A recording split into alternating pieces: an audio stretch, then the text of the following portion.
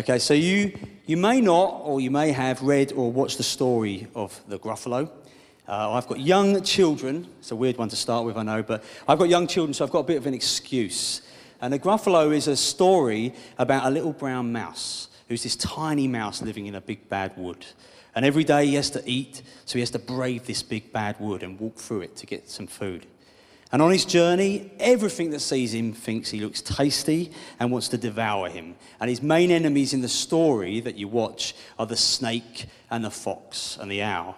And there's not really very much that this little brown mouse can do. He's not very big. He hasn't got much strength to fight them off. And he definitely can't run away. But he's got no choice. He's got to go out. He's got to eat. But what he does have going with him is his brains. He's clever. And so as he walks through the woods on his hunt for food, he creates what he thinks is a fictional story about a beast called the Gruffalo. It's a sort of ugly, dribbling brown bear we should be able to see on the screen in a moment. Not really, you can't really see it, but there's a brown beast there somewhere. And he claims that this Gruffalo is actually terrified of him because he's a fearsome mouse. It's clearly a suspicious and far-fetched tale. But his enemies decide to, we'll give him the benefit of a doubt, we'll give him a chance to prove it. But actually, as he walks through this wood, the Gruffalo is real. And he wants to eat the mouse too, surprise, surprise, when he bumps into him. So the mouse has to think quick again, and he gets the Gruffalo to follow him back through the woods. And actually, with such an intimidating figure walking behind this mouse, every time he encounters the fox and the snake and the owl, they look at the mouse ready to eat him, and they look at the one who's with him, and they leg it. And actually, this effect is great because it fools the Gruffalo too. He sees what's happening, and he also legs it too. It's a great story. The mouse ends happily ever after in his looking for his search for food. It's an excellent story. But I want to spend some time talking to you about another excellent story, one that's from the Bible and one that actually happened. It's also about one like the little mouse who didn't have any strength of his own, and yet he faced huge enemies. It's the story of Gideon in the Old Testament, Judges. And I feel particularly drawn to the story of Gideon because like him, I'm often afraid. And like him, I can often think I'm not strong enough. And like him, I can sometimes think it's just easier to get on with my life quietly, keep my head down. But the account of Gideon in the Old Testament is a bit of the Bible that I often read and think about because it stirs and it encourages me. And I believe it will for us this morning. We're going to see that God plus nothing equals everything. Here in Gideon is a story that builds my faith, what he wants to come and do through us to reach the people around us with the gospel, our family, our friends, our work colleagues, the community that we live in. So I want to give a bit of background to Gideon's story before I read some of it. The book of Judges, which is where it is, was a sad time in the Israelites' history. It was when a new generation had arisen that didn't know the Lord. Not just know intellectually, but actually turned away. They were the chosen people of God. They'd been led out of slavery by a God who performed many miracles. We heard that word from Hannah earlier about the parting of the Red Sea. That was one of them. And they had had strong leaders like Moses and Joshua who had pointed them to God, and they'd led well. But they had died, and quickly the Israelites had forgotten what the Lord had done for them and basically the history of who they were as a people. And because of that, they had actually ended up losing who they were themselves. And Judges ends with the sad line, everyone did what was right in his own eyes. And that sounds pretty familiar to me, everyone doing what is right in their own eyes. They rejected God. And the Bible is brutally honest about the mess that they got in. But here in this honesty, over and over again, we see the amazing grace of a mighty God who is in control. At this point in Judges 6, there's a people called the Midianites, and they're brutally oppressing these Israelites. And each time they're about to harvest their crops, this is the Israelites, these Midianites come down, attack them, and steal all their harvest. And we find the Israelites running scared. They're hiding in caves and dens. They're terrified and they're helpless. And in their distress, they cry out to the one greater than them, the Lord God. And in grace, God hears, God speaks, and God acts. And the account of Gideon is in Judges 6 to 8, the chapter 6 to 8. I'm going to start in Judges 6, verses 11 to 16. I'm going to read a bit of it for us. It should also come out on the screen if you haven't got your Bibles. If you have, please turn to it. And this is the call of Gideon. So 6:11. Now the angel of the Lord came and sat under the terebinth at Ophrah. And a terebinth, by the way, is like an oak tree, somewhere to sit and to chat, which belonged to Joash the Abiezrite, while his son Gideon was beating out wheat in the winepress to hide it from the Midianites. And the angel of the Lord appeared to him and said to him, "The Lord is with you, O mighty man of valor." And Gideon said to him, "Please, sir, if the Lord is with us, why then has all this happened to us?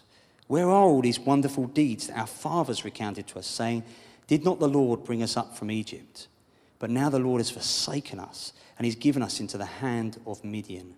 And the Lord turned to him and said, "Go in this might of yours and save Israel from the hand of Midian. Do not I send you?" And he said to him, "Please, Lord, how can I save Israel? Behold, my clan is the weakest in Manasseh, and I am the least in my father's house." And the Lord said to him, "But I will be with you, and you shall strike the Midianites as one man." God hears. That's the first point I want to draw out, really, is that God hears. If we go back slightly to verses 7 to 8, we read that when the people of Israel cried out to the Lord on account of the Midianites, the Lord sent.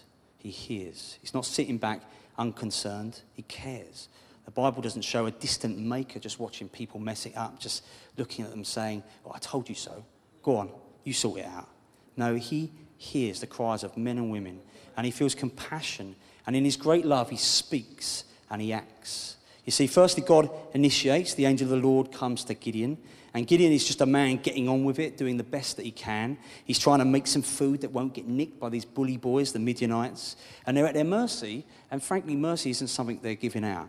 So he is doing it in secret. He's hiding, because there's no one to stand up to these oppressors. He's being what I like to always say as the grey man, sort of unseen, getting on with your business.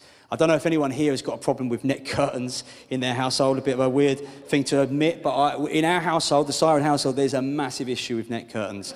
You see, I actually quite like being the grey man. I like being unnoticed, certainly in my own house, going about my business, not being seen.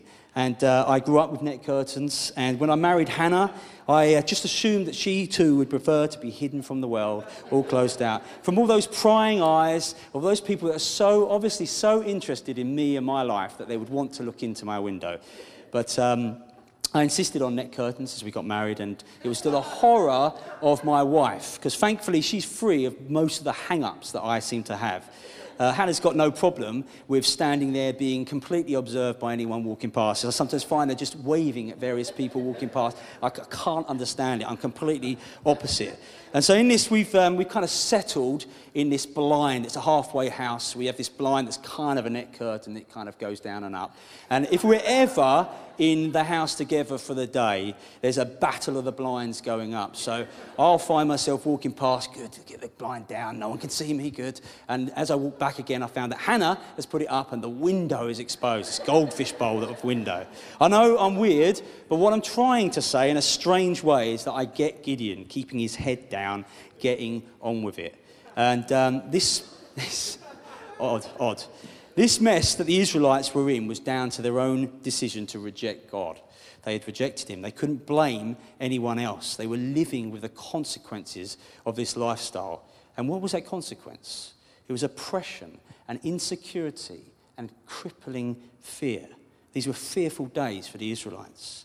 And every day we can turn on the news and we can see wars that rage. We can see tragedies happening closer to home, Manchester, London. Recently, we can experience in ourselves difficulties in finances and in health, in relationships and in jobs. And we too can feel overwhelmed and fearful and want to run or hide. Where are you, Lord, in this situation? Where are you? But he hears. And here in his story, he comes to Gideon right where he's at. And in grace, he comes to us right where we're at too. God speaks. The second thing I want to draw out is that God speaks. God calls Gideon out. In verse 12 we read, "And the angel of the Lord appeared to him and said to him, 'The Lord is with you, O mighty man of valor.'" God meets Gideon where he is. He's hiding. This imperfect guy with all of his faults, this limited man who couldn't change his circumstances. So what's he doing? He's doing the best that he can. He's working in secret. And yet God sees what those around Gideon don't see. In fact, God sees what Gideon himself doesn't see. Because Gideon here isn't the picture, he's hardly the picture of a great warrior leader boldly standing up to his oppressors. Now, here is the picture of a man resigned to accept that this is just the way life is, just trying to get on with it the best he can, keeping his head down. And straight up, I can feel like that. I've worked with the same guys for a number of years, and when I first started, they know I'm a Christian, they know I love Jesus, I go to church. When I first started, I felt fired up in faith that there's going to be a kind of mini revival in the fire service, that people are going to come to Jesus just instantly. And yet, actually, I've seen little fruit. And I feel challenged by this story, actually, this morning, that I've settled, maybe a bit like Gideon, into just accepting this. It seems impossible. How are you going to break in God? How are you going to change these lives? So I get on with my work, I do the best I can, I keep my head down. And yet these guys need to know Jesus. And I want faith to rise in me to believe that God will do this. How does God see this situation? Impossible. And I often picture this scene here of God calling Gideon out, and he's in hiding, and yet God says those words, "O mighty man of valor." You see, what must Gideon have thought? Let's not move over that. You see, sort of standing there going, "What? Sorry, him? Or him? Or anybody? Me? Mighty what now?" God, it says two foundational things here. He says that God is with him. He's not walking alone. Almighty God, the miracle-working God, the one who placed the stars in the sky. Gideon is not alone. He has the Lord God with him, and that means that he can do anything. It changes everything. God comes and shows his care. He has a plan for Gideon that no longer includes him keeping his head down and hiding, no longer giving in to fear and accepting that life is just this way, just seeing impossibilities. And people who know their God, who depend on him and him alone, see mighty things happen. Remember Moses, we were talking about earlier, and the things that miraculously happened to him in his life. He said to God, "God, if you don't go with me, it's not going to happen."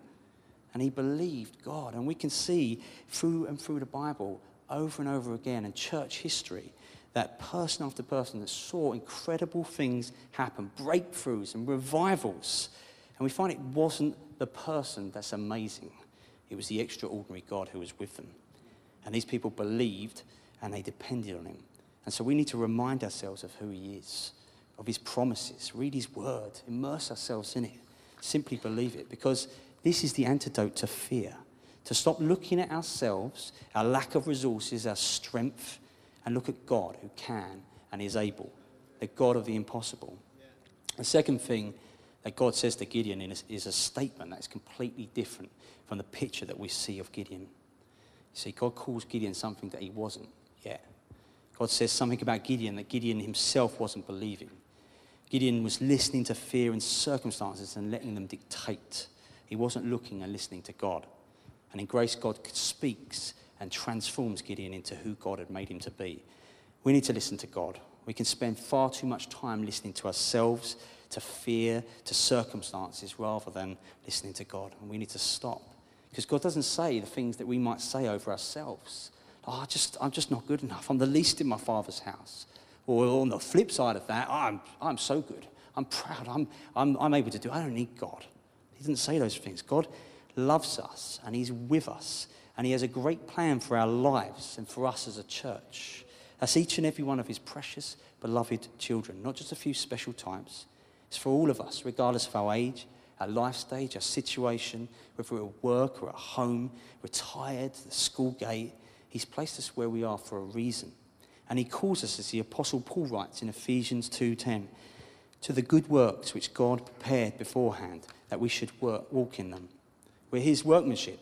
He's calling us in love to trust him and walk into the good things that he's prepared for us, in simple faith in him and his power. There's a choice we need to make, because it's risky there's a risk to God's call. It's not comfortable all the time. It's risky to believe God and walk with him. By the way, I just want to say that I don't actually believe that God miraculously changed Gideon's character like in a moment. He didn't go from kind of an introverted guy hiding away to a no-fear Rambo type of leader. Over and over in the story, there's a reference. If you read Gideon, there's a reference to fear, and there's a reference particularly to Gideon's fear. And that's important to us because actually I think we can feel sometimes that when God comes and changes us dramatically, then we're going to step out. Then we're going to be able to step out and pray for the sick. Then we're going to be able to share the gospel with our neighbours and our colleagues. Or we'll be able to give financially. But you see, I believe that this story of Gideon is firstly about how great and able God is. And secondly, a gracious invitation to be used by him as a person that he's made us to be. You and I are uniquely made. We're placed uniquely by a loving God. We have unique gifts that only you can give. And we do this as a body together to show the light of Jesus, not one man shows. And so I think the important thing is to see what God does. He firstly reminds him that he's with him. And secondly, to listen to what he says about us and reject the lies. We need to walk with God through the fear. And then Gideon speaks. That's what we see in verses 13 and 15. It's that God is not looking for a do as I say and don't say anything back. He's after a genuine relationship. After God speaks in verse 12, we don't see Gideon just sitting around nodding his head blindly. Yes. We don't see him passive, sitting there doing nothing. We see an active man talking back to God, speaking out his true thoughts and feelings in reaction to what God says. In verses 13 and 15, Gideon is wrestling with God. And he says, please, sir, if the Lord is with us, then why has all this happened to us? Where are all these wonderful deeds?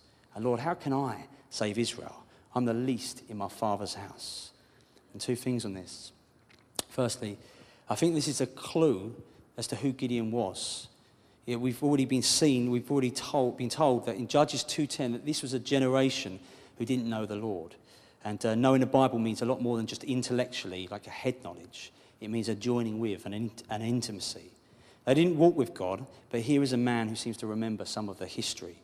And I think a man who shows the small sparks of faith, tiny sparks that God is about to fan into huge flames. We may have tiny sparks of faith in us. We may struggle to believe that God can save, he can heal, but that little spark is all he needs. Don't write it off. It's precious. In Luke 17:6, all the disciples are saying to Jesus, increase our faith, come on.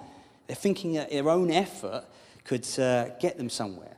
They think if maybe we say it louder, we work it up in some way, then something will happen. But Jesus says to them gently, if you had faith like a grain of mustard seed, you could say to this mulberry tree, be uprooted and planted in the sea, and it would obey you. And a mustard seed is tiny. Apparently it's 1 millimeter across. And yet someone wrote that when it has once been sown, it is scarcely possible to get the place free of it. So the point is our small faith is all we need to start. It's about what God wants to come and do, and it's about who our faith is in. We don't need to shy away and wait for someone with greater faith to come and do these things. We turn over the tiny sparks that we have. That will do. Secondly, God seems to love this kind of conversation, people coming back to him, saying, well, you said this, so why? He longs for a relationship and not robots. He loves it when his people are real with him. Just read the Psalms, we can see that. He already knows our faults, right? So why do we pretend in prayer so often? The sort of prayers that don't actually include the things that we're truly living with, no matter how ugly they may be. When I'm cross, my life isn't going to go in the way I planned it to. Or I stepped out of faith and nothing happened. And I felt that not that long ago, actually. Someone that we know close to our family, something bad had happened, and this person and their family don't know Jesus, and any attempts of ours to speak about him get shut down completely. And there's something bad had happened. And as I prayed, I felt about the situation, I felt really stirred that if I offered to lay hands on this person, that they were going to get healed, and that this was going to be a sign for the whole family. The whole family were going to turn to Jesus. I was like, come on, Lord. But I prayed, and it didn't happen. It completely fell flat. I wasn't even allowed to admit that I was praying about this person. It was shut down. And I felt, actually, that this was an opportunity for God to show who he was. And it was gone. And honestly, I felt cross. And that feeling can fester, and it can turn into cynicism. So, like, head down. So just take it to God. We often pretend with one another. We often wear many different masks and say things like, yeah, I'm fine, when we're not. God doesn't want our pretense. He wants relationship. Real warts and all relationship. When you feel down and you feel angry, take it to him in prayer. And when we're facing problems in life, problems we all face or we will at some stage, take them to him and ask him to come and do what he says he'll do. Why is this happening to me, Lord, when you say that you're with me? You say rejoice always, but I can't right now. Take it to him. That's relationship. And God loves it when we take up his promises in his word, like Gideon does here, and we say, come on, Lord, you said this, so come and do it. God acts. That's the third thing I want to draw out from this. In verses 14 and 16, God tells Gideon to go. Go, he says, in this strength of yours. And what is that strength? It's simply this. Who is it that sends him and is with him? That's his strength. Do not I send you, says the Lord, but I am with you. Don't say that you can't. You don't have the strength. You're just the least in your father's house. God doesn't speak that over Gideon, and he doesn't speak it over us.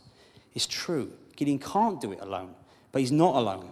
God can, and he's with Gideon. Look at verse 16. But I will be with you, and you shall strike the Midianites as one man. I love that verse. Talk about stirring faith. And if we know Jesus and we're part of his family, then God is with us, and he has stuff for us to do. And Gideon is filled with fresh faith. And maybe today we need fresh faith to believe that God is who he says he is, which might mean taking the first steps of faith this morning, coming and meeting him. It might be fresh faith today to believe that God is with us as we go to whatever we're facing tomorrow, whatever we're doing. Fresh faith.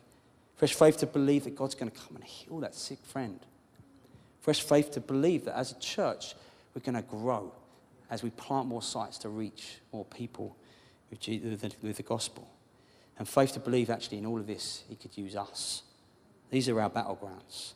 The Apostle Peter tells us that our faith is more valuable than gold. God loves faith, especially those small sparks that we talked about, and he plans to grow us strong in it. Faith is simply believing God. Hebrews 11:1 says, now faith is the assurance of things hoped for, the conviction of things not seen. Faith. Yes, God does enable us to have faith in the first place, but faith is active. It's something that we do, and it's precious to God. In Romans 4, we read about Abraham growing strong in his faith.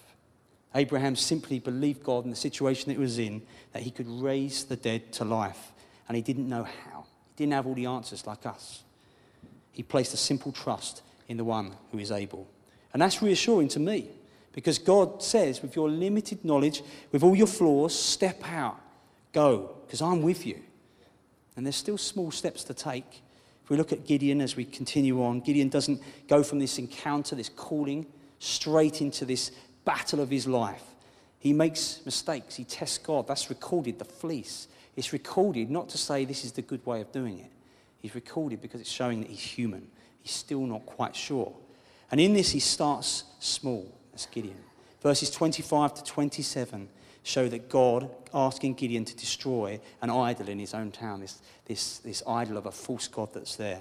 That's God giving Gideon a chance to grow. And Gideon attacks it at night. He's not alone. He rounds up some of his family servants who basically don't have a choice because that's what they are. They're servants. They have to go. And in verse 27 it says, but because he was too afraid of his family, he did it by night. You see, small steps, still afraid, small sparks of faith, ordinary guy, extraordinary God. And how helpful is this for us? There's a growing in faith, and it mostly starts small. Small prayers for people that we live and we work with. God, give me an opportunity to share my story today, simply. Yeah, Lord, help me. Use me in the everyday places of my life. We're not alone, and we don't have to be. In verse 34, and this is a massive key, Gideon is clothed with the Spirit.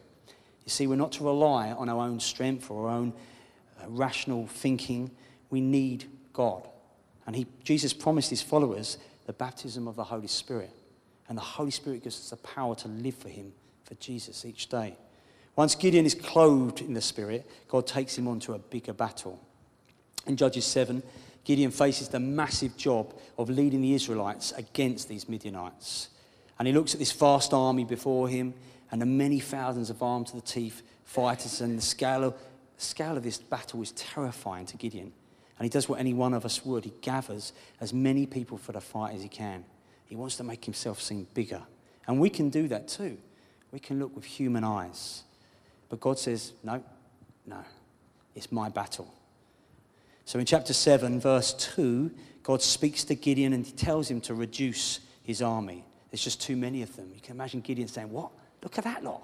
Too many? Look at ours. But Gideon doesn't mishear. God reduces Gideon's army, firstly from 22,000 to 10,000, which is probably making it much harder, but still not impossible. But then God reduces it further to 300, just 300 men, which meant that Gideon's fighting force was outnumbered 450 to 1. What do you think of those odds? Poor? Impossible? Frankly, they're ridiculous. But God says in verse 2 that the people with you are too many for me to give the Midianites into their hand, lest Israel boast over me, saying, my own hand has saved me. Because God will not give his glory to another. He alone is able to save. He won't let us boast in ourselves, and he isn't giving Gideon that option. And so with ridiculous odds, this little group of men go up to fight the hordes of Midian. And in Judges 7:19 to 25, it records an incredible battle that is fought by a few against the many, little against large. A battle that should have been laughable. It should have been over before it even started. And yet God does as he promises, and he fights for Gideon. And he fights for us. The Israelites, all 300 of them, line up on the edge of the camp at night with trumpets and jars concealing flames. And they blast the trumpets and they shout and they break the jars, exposing the flames. And in the confusion of the middle of the night, the Midianites get up all over the place and they end up taking the sword to one another, killing each other. And Gideon and his tiny, tiny army finish off the dwindling numbers. And there is great victory for God. A great victory. And God shows just how extraordinary he is. And if we put our faith in God, then look at the victory that he can make happen, even in the most unlikely of circumstances. But this story about Gideon isn't just about an Old Testament hero, because there aren't any Old Testament heroes. They're just ordinary men and women. Abraham, who we talked about, Moses, Gideon, they all fall short of the glory of God. They all mess up. They're all full of limitations and failings and weaknesses, just like me and just like us. The story of Gideon points to the one who was to come, the true hero. The one who he initiated and came. The one who fought and beat an oppressor far worse than the Midianites. Who faced the enemy against insurmountable odds. This world is blinded by sin. It's oppressed by it. And yet this one walked with no sin. He was punished, forsaken, and killed for our sin, for my sin. This one rose again victorious, having beaten the enemy. Jesus Christ. This is the hero it's all about. He's done it all. He's made a way where there was no way. And we get to open up empty hands of faith. And he graciously, lovingly fills them. He invites those who don't know him to come and believe that he is who he says he is. Are you listening to him today? Let's not boast in our own hand, or our own works, but boast in the finished work of Jesus. In him, we are called righteous and pure and spotless. And in him, we're beloved children of God. We don't deserve it. We can't earn it. We all turned away. We've all done what is right in our own eyes. And yet Jesus offers free, wonderful grace. Free, but totally costly to him. And more than this, Jesus commissions us today. He gives us his Holy Spirit to depend on. And he says, go and make disciples of all nations. Go in this strength of mine, because I have works prepared for you to do. Jesus is calling us. We can't write ourselves off because we don't think we're good enough. God is, and that's enough. Paul again writes in 1 Corinthians 1:26, for consider your calling, brothers. Not many of you were wise according to worldly standards. Not many were powerful. Not many were of noble birth. But God chose what is foolish in the world to shame the wise. God chose what is weak in the world to shame the strong. God chose what was low and despised in the world, even things that are not, to bring to nothing things that are, so that no human being might boast in the presence of God.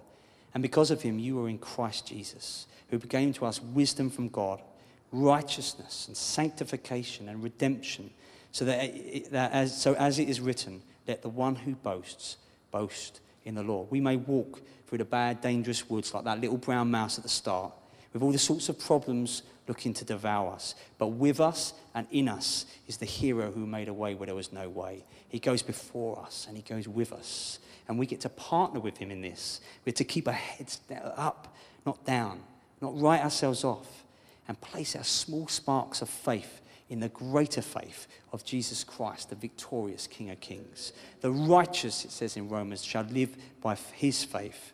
Weak people, mighty God.